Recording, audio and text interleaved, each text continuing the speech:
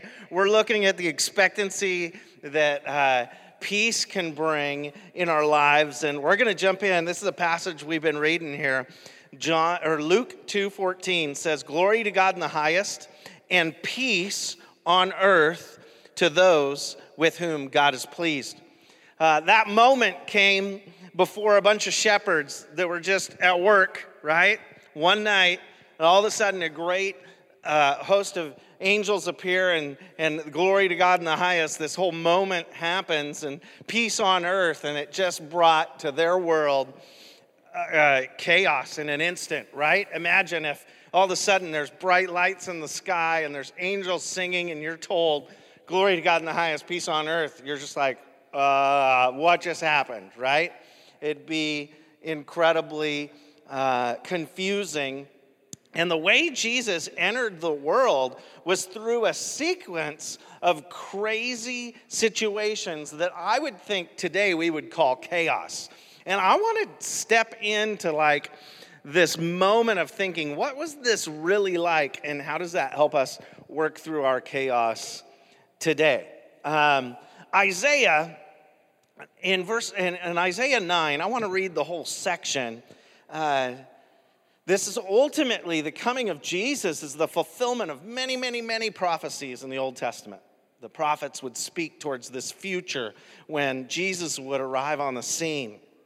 And Isaiah 9:2 says, "The people who walk in darkness will see a great light. For those who live in a land of deep darkness, a light will shine. You will enlarge the nation of Israel, and its people will rejoice. They will rejoice before you as people rejoice at the harvest, and like warriors dividing the plunder.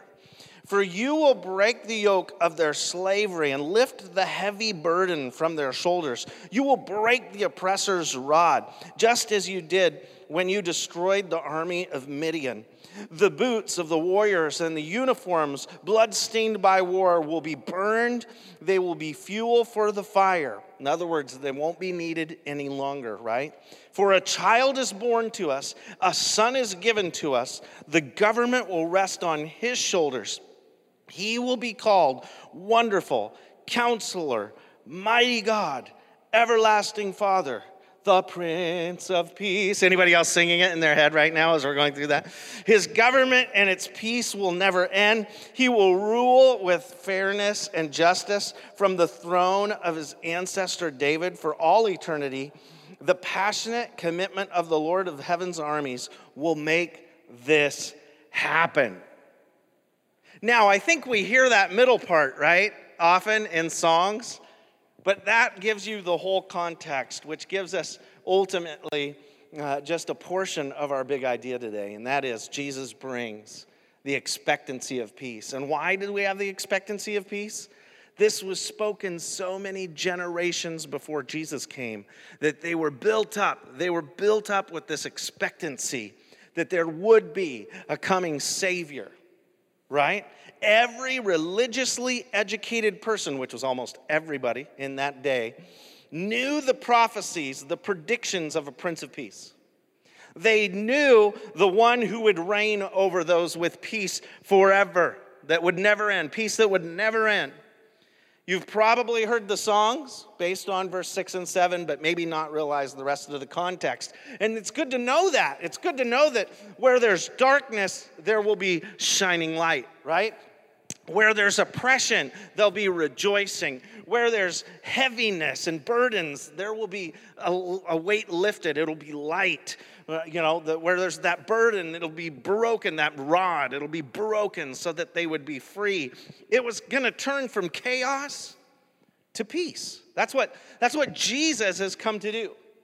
So when a great host of angels interrupts the workday for a bunch of shepherds on a hill with a promise of peace on earth, they would instantly go back to a moment in their childhood. It was funny, unplanned illustration today. Dan Schultz and I were setting up preschool today. We were in the back wing over there, and we were just rolling cabinets back, and there's somebody working in the shop back there, and you could smell like they were sanding wood or like, and both of us kind of walk in there, and you have a different smell in a room, and you're like, your mind goes back, right? It goes back to a memory. And they were sanding wood or cutting wood with a really dull blade. It had that kind of burning smell, you know. And so we started thinking of, oh man, that smells like when you're cutting wood and your blade's not sharp enough. Or, oh, that smells like when you're using one of those little etchers, the little things that smoke that you can like carve your name into the wood with, you know. And we're just like, it's bringing back these memories in us. Well, the same way, those shepherds all of a sudden hear these words from the angels and these memories come back. Oh, wait, I read about this. In Isaiah, that prophet spoke about a coming counselor, a prince of peace. That's what was going on internally. They had this understanding a little bit. Could this be the one? Could this be the moment that generations ago was foretold? Could we be this lucky to be a part of this moment? You know, and it seems many times that Jesus coming on the scene brought just chaos like this. Ultimately, I want us to kind of rewind a little from the shepherd scene. Let's forget what we know. Let's try to go back and a few months earlier than these shepherds were encountered by the angels. And let's watch this scene play out with a fresh lens and try to comprehend what must have been happening in the lives of those in the story, specifically today, Mary and Joseph. There's this young man and young woman pledged to be married. They're committed to one another and will not defile their marriage bed before the wedding day. They were upright, character-filled, righteous, looking forward to a life and a future together. We have nothing in the story that tells us that they are anything other than completely normal. They're nothing unique or special per se. And then we get this moment in Luke 1, verse 26. In the 6th month of Elizabeth's pregnancy, God sent the angel Gabriel to Nazareth, a village in Galilee, to a virgin named Mary. She was engaged to be married to a man named Joseph, a descendant of King David. So that's a deal. That's kind of cool, right? Gabriel appeared to her and said, "Greetings, favored woman, the Lord is with you." Now, confused and disturbed, Mary tried to think what the angel could mean. "Don't be afraid, Mary," the angel told her, "for you have found favor with God. You will conceive and give birth to a son. You'll name him Jesus, and he will be very great and will be called the Son of the Most High. The Lord God will give him the throne of his ancestor David, and he will reign over Israel forever. His kingdom will never end." Wow, that's pressure, right? It goes on, verse 34. Mary asked the angel, "But how?" Okay, can you see him? Like, okay, time out. How can this happen? I am a virgin. And the angel replied, "The Holy Spirit will come upon you. The power of the Holy Spirit will overshadow you. So the baby to be born will be holy. He'll be called the Son of God. What's more, your relative Elizabeth has become pregnant in her old age. People used to say she was barren, but she has conceived a son and is now in her 6th month. For the word of God will never fail." Mary responded, "I am the Lord's servant. May everything you have said about me come true." And then the angel left her. Okay, let's play this out. Put yourself in this scenario, right? Everything's great. Normal teen, Mary's doing awesome. Found herself a man, even one in the lineage of King David, like quite a ways out. But, some of us, if we look in our family tree, we could say, "Oh yeah, I was related to the Roosevelts, really distant family tree, shirt tail relative, so I got presidential lineage." Thaddeus Edgar Huff sounds presidential, right? That's why I named my son Preston Thaddeus Huff, so he could sound presidential. It's that, but that's how far removed ultimately is Joseph from David. But he's in the lineage. He can claim he's in the lineage. So check that box. Mary got herself a good man planned out, right? Favor with God. Wow, that's incredible. This news from the angel. Favor, unexpected. What a responsibility. Amazing. That's cool. Check that box. Angel says, you and Joseph, you're going to have a baby boy. You're going to name him Jesus. It's going to be the Son of God. Whoa, cool. Wait. This sounds like this sounds urgent. Mary can hear the tone. And he didn't say initially, you're going to get pregnant today. It's more like, your firstborn will be a son. So can you see Mary going, oh, okay, good to know. When we burst the balloon, it's going to be blue. It's cool. We'll name him Jesus if that's the deal. And so they're kind of processing this. But the challenge is that she feels the context of like urgency, and she's like, wait, so like now I'm a virgin. Like Joseph, we've been good. What are you talking about?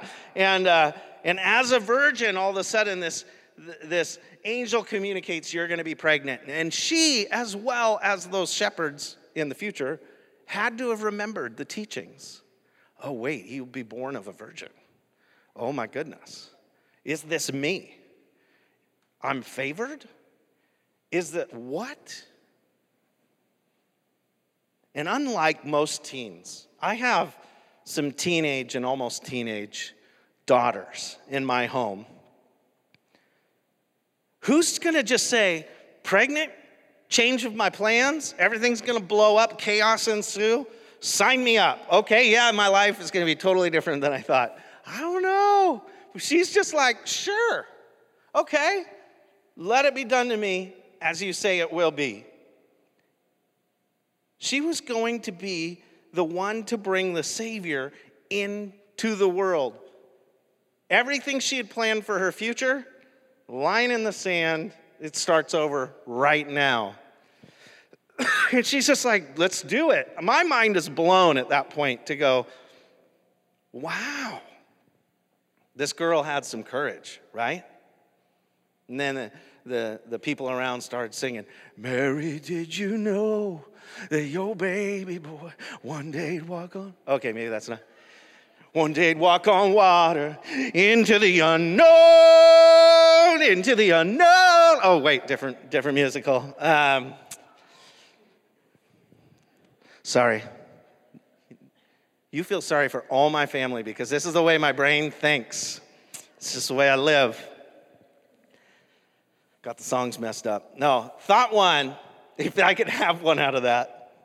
The peace of Jesus gives us perspective in our chaos.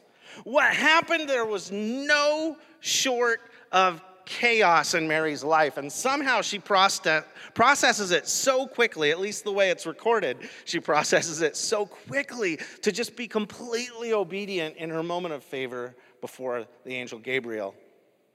And could it be that Mary, growing up, learning about the coming king, knew the prophecies that quick that she was able to say, I'm the one?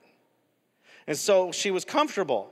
Did she have this anticipation and expectancy still that the Savior is coming? Years, it's been over 300 years before since a word from God had been spoken to anyone through a prophet. So they're years removed from any sort of revelation from God, and all of a sudden Jesus, the Savior, is going to show up, and it's going to show up through me. Wow. To believe that is just mind-boggling, and it had to have been, even though she said, let it be done, a moment of chaos, where you're like, yes, the angel disappears, and you're like, what did I just do, right? This is crazy. Kind of the same as when Peter got out of the boat, takes a step on the water and goes, holy buckets, this is going to get wet, and he sinks. So, sure, the angel of the Lord pops into the story here with Mary, but I believe it had to have been that faith, that seed of faith in Jesus that actually gives her this perspective to know that everything is going to be okay through this moment of chaos. Imagine still what comes next. The convincing it would take to share this with anybody. Can you imagine? Okay, so you're understanding enough to say yes to the angel, but now you're like, how do I tell anyone about this? Who do I tell about this? There's only one other person at this point in time that knows what's up, and that is her relative Elizabeth, who's 6 months pregnant. And I mentioned this a couple weeks ago, where an angel of the Lord visited with Zechariah while he was a priest, and he goes in and he's doing his priestly duties that he was favored to do, and God speaks to him and says, you're going to have a son that'll prepare the way for the one that'll bring the path of peace, Jesus, and you're to name him John the Baptist. And he's like, no way we could have a kid in our old age. And so he didn't believe. He didn't say, yes, let it be, like Mary did. And so he was silenced. He couldn't tell anybody. He couldn't speak and until the day that John would be born. So he's still silent. He can't tell anybody Jesus is coming. Mary's the first one with the news and the ability to say, you know that thing about a virgin getting pregnant? That's me. Right. You know what I'm saying? It's like, who's going to go, so okay, you and Joseph messed up. It's okay. You know, let's figure out what to do. No, in this time, it wouldn't have been okay. In this day and time, if you're pregnant before marriage, you're stoned to death. You're cast out of your community. You're seen as unclean. It's brutal. So somehow, she had to communicate this to Joseph, and I wish that was recorded. How cool would it be to hear that conversation happen? But let's see what kind of plays out through the lens of Matthew writing about it. Matthew 1:18 says, this is how Jesus the Messiah was born. His mother Mary was engaged to be married to Joseph. But before the marriage took place, while she was still a virgin, she became pregnant through the power of the Holy Spirit. Joseph, to whom she was engaged, the descendant of David, remember, it says, was a righteous man and did not want to disgrace her publicly, so he decided to break the engagement quietly as he could. As he considered this, the angel of the Lord appeared to him in a dream. Joseph, son of David, the angel said, do not be afraid to take Mary as your wife, for the child within her was conceived by the Holy Spirit, and she will have a son, and you are to name him Jesus, for he will save the people from their sins.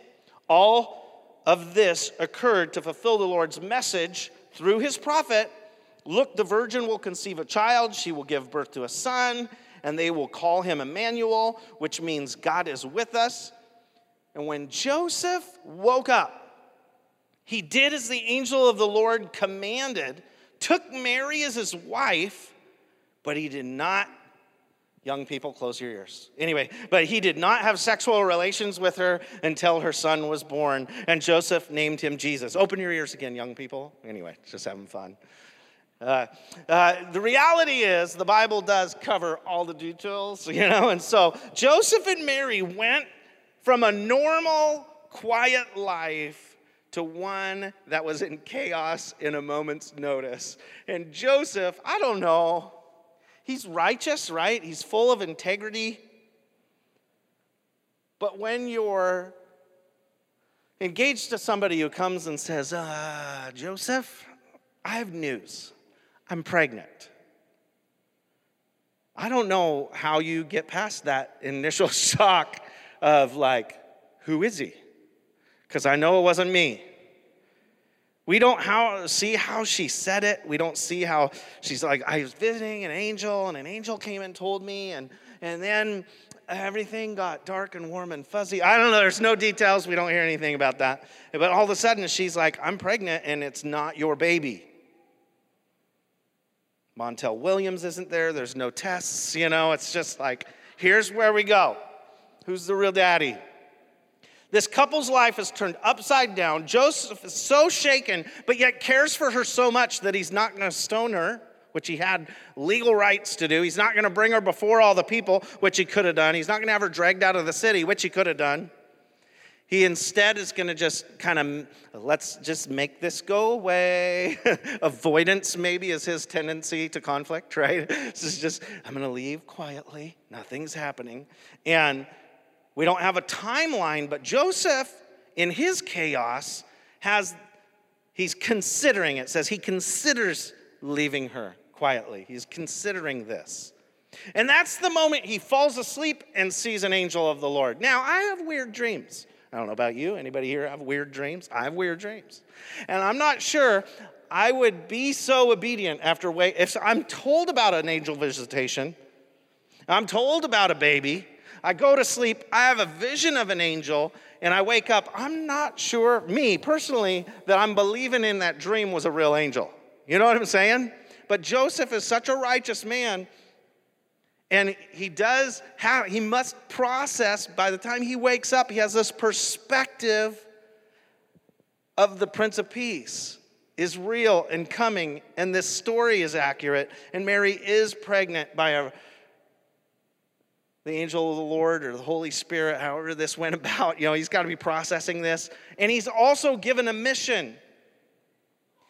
2 of them. He's to marry Mary, and he's to name the baby Jesus. So he's waking up with this decision to make, and he obeys. Now his plans he's been considering his plans. His plans were to leave quietly, but now his plans are all confused and chaos. He doesn't get to live the life he thought. This is just crazy to think. All these Old Testament passages had to have rolled up in his mind as well. Who would have questioned the content of this dream when you woke up? I'm just thinking, man, I'm not sure. But he just went on mission with the angel's words. Joseph and Mary proved to be obedient. Their part is just right there, ready to go. But I do ask quite a few questions around this. Obviously, I'm imaginative. Too much so sometimes. And I say, when did Joseph really experience the peace that comes from Jesus? Was it like when was his perspective impacted by Jesus? Was it the moment the angel visited in his dream, or was it later when they're in the manger and everybody's showing up and they're like, oh, this is kind of a big deal. This is Jesus. Or was it when he stayed at the temple at the age of 12 and said he had to be about his father's business, knowing that his heavenly father was why he stayed in the temple? And then we don't see anything about Joseph after that. We don't know.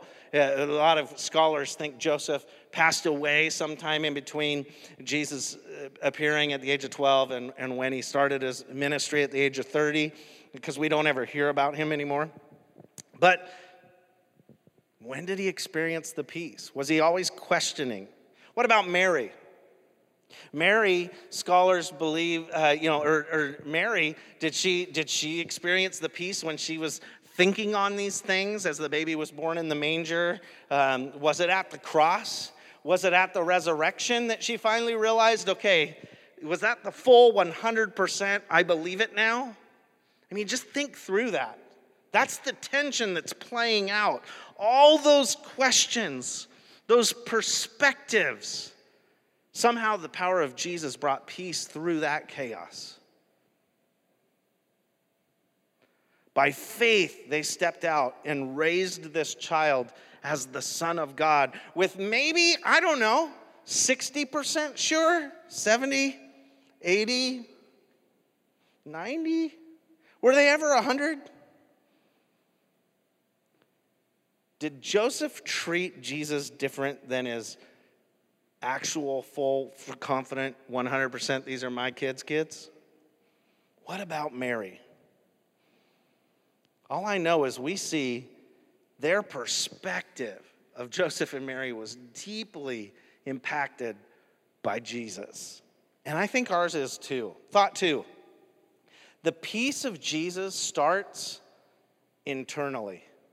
We might not instantly grasp everything that's happening around us, but this seed of hope and peace gets born inside of us.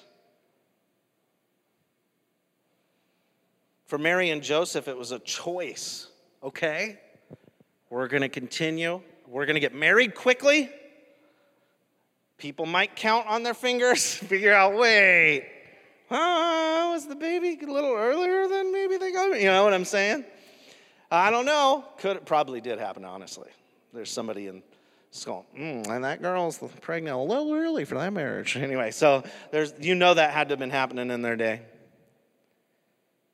But you and me are the same. We have to grab a hold of this by faith as well. 2 Corinthians 4:6 says, God, who said, let there be light in the darkness, has made the light shine in our hearts so we can know the glory of God that is seen in the face of Jesus Christ. It goes on, Ephesians 2:8 says, God saved you by his grace when you believed. You can't take credit for this. It's a gift from God. So we look at all the gifts of Christmas, the most amazing one is Jesus. But we have to believe in Jesus for that seed to take effect, for that hope, for that light that conquers darkness that Isaiah prophesied about. It comes through that seed of faith that rises up in us. And when we choose to put our faith in Jesus, a peace is born inside that begins to grow and overcome the doubts, the fears, the worries of life. And it's the perfect gift of Christmas, faith in Jesus, shining light within us. Romans 15:13 says, I pray that God, the source of hope, will fill you completely with joy and peace because you trust in him. Then you will overflow with confident hope through the power of the Holy Spirit. What begins on the inside grows and eventually overflows. It overflows. Which brings me to thought 3. The peace of Jesus affects our external circumstances. Ultimately, that's what Joseph and Mary got to experience, is their external circumstances. Their life was a roller coaster and a mystery. And it was based on their internal choice to welcome in Jesus to their lives that resulted in all kinds of transformation in the world around them.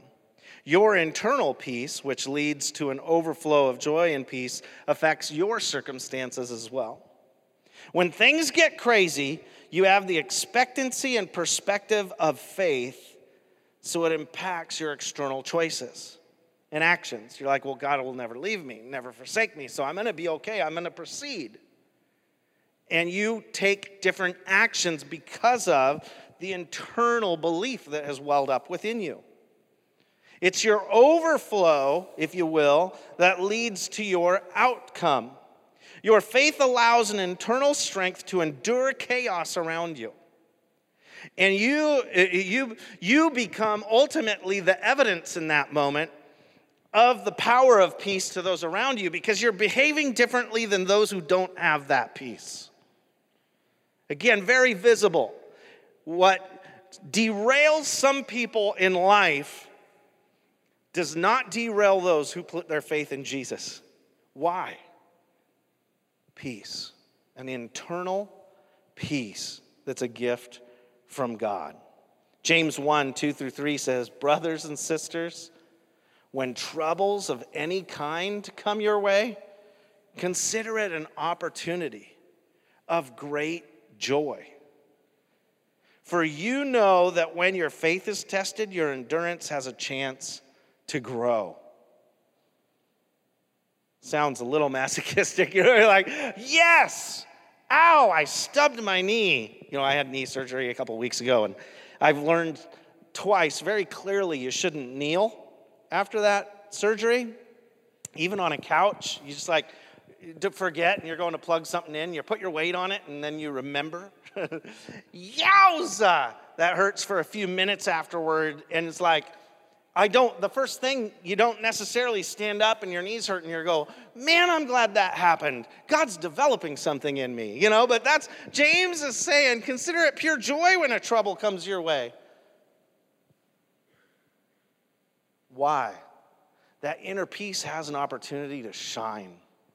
That inner peace has an opportunity to now just very clearly impact your external circumstances. Troubles are going to come.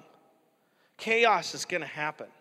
You're going to find yourself where the outside circumstances of your life, all kinds of stuff is happening, but nothing can derail you if your faith and your peace is in Jesus. You're going to endure through the valleys. Things that derail those without faith are just another moment of chaos in a road filled with adventure. And so our action point based off ultimately this portion of the Christmas story is this: expect peace this Christmas. Now, if we expect the opposite of peace, we'll self-prophesy that probably into being, this is going to be the worst Christmas ever. Well, you can make it that. But what if we expect peace? What if we go into some scenario we know could be just crazy for some people, but we're anticipating the peace of God in that moment? And we just behave differently. I think what's going to happen is it's going to impact the people around you. Yeah, your life is going to be amazing through it. But even more so, there's this blast radius around you of people that are watching and affected by your choices. Whether you consider yourself a leader or not, you're all influencing people around you. If you have peace, you're making a greater impact than you can fathom in the lives of those around you. What if we would be those who understand we're bringing the peace to the table? Expectation of peace from Jesus is a perspective change, which changes us from the inside out. And that's my prayer for us today. God, thank you for reminding us of the peace, right? Can you stand with me as we just pray this into being and just activate that peace in us like never before? Being ready to stop being tossed back and forth by the chaos and the turmoil or the troubles and really live out our life in the peace of Jesus. God, I pray that you would come inside our hearts, as your word says you'll do clearly, and you will give us peace. That God, even in the midst of maybe someone's chaos, you would allow a light to shine on the inside of them that would get them through a rough season. God, Christmas is one of those seasons where we just see the world around us in a different light. Maybe it awakens the hope. Maybe it awakens the joy fresh. God, one thing I want you to awaken in all of us is peace. And we know that that's in Jesus, and it's found in Jesus, and an expectancy of Jesus, you giving us that peace. And so if anybody is here today and they've yet to make that decision to step into faith and say, Jesus, you're my Lord and Savior, come into my heart, I pray that you would allow them to choose to follow you right now. Because that peace will grow each day, stronger and stronger. And that assurance, that 60%, 70%, 80% confidence that you're getting them through whatever they're facing, the beautiful moments are ahead. I pray that everybody can experience that this Christmas. No matter what comes our way, we can live out your peace, which you've gifted us. And it's all based off of an expectation of you moving inside and transforming the world around us. So we give you praise that you're stirring it in us. In Jesus' name, amen. Will you worship with us before Jaden comes and concludes today?